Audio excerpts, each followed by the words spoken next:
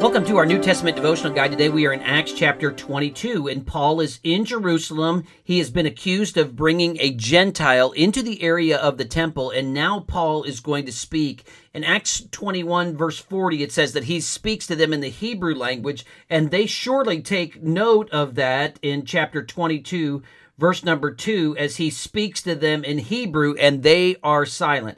First off, he gives his background. His city where he was born in Tarsus, his education at the feet of Gamaliel, and then his zeal as a persecutor. He was zealous toward God, verse 3, and persecuted the way.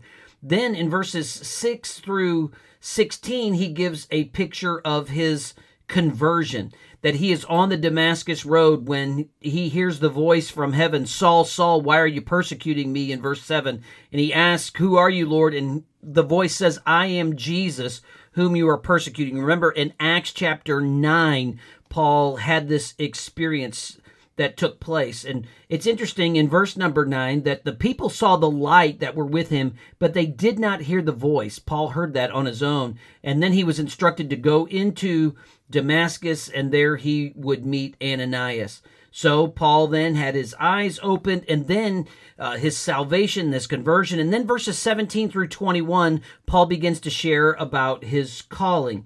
He returns to Jerusalem. He's in the temple, and he hears the Lord speak to him and say, "Make haste and get out of Jerusalem quickly, for they'll not receive your testimony concerning me." And Paul wants to say, "Lord, you know, I was part of this. I even martyred Stephen." But notice verse 21. "Then he said to me, 'Depart, for I will send you far from here to the Gentiles.'"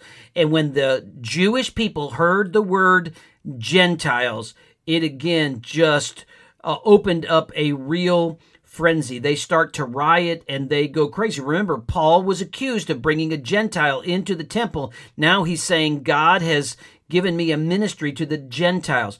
Devout Jews would have nothing to do with the Gentiles. So the commander brings him back into the barracks and they bind him. And Paul then asks, "Hey, is it lawful to treat a Roman citizen this way?" Verse number 25. And then they find out, he is a Roman citizen. We have to treat him with more respect, and shows the importance of this. And so they kind of back off a little bit. But they are preparing then for the next day. This ends in verse number 30 with the next day, Paul having an opportunity then to speak before the Jewish council.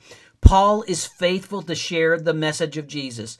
Even when the culture and the community did not like it, Paul persevered. So I'm going to just encourage you today, persevere in Jesus, share the message of Jesus, and always, as always, leave the results to God.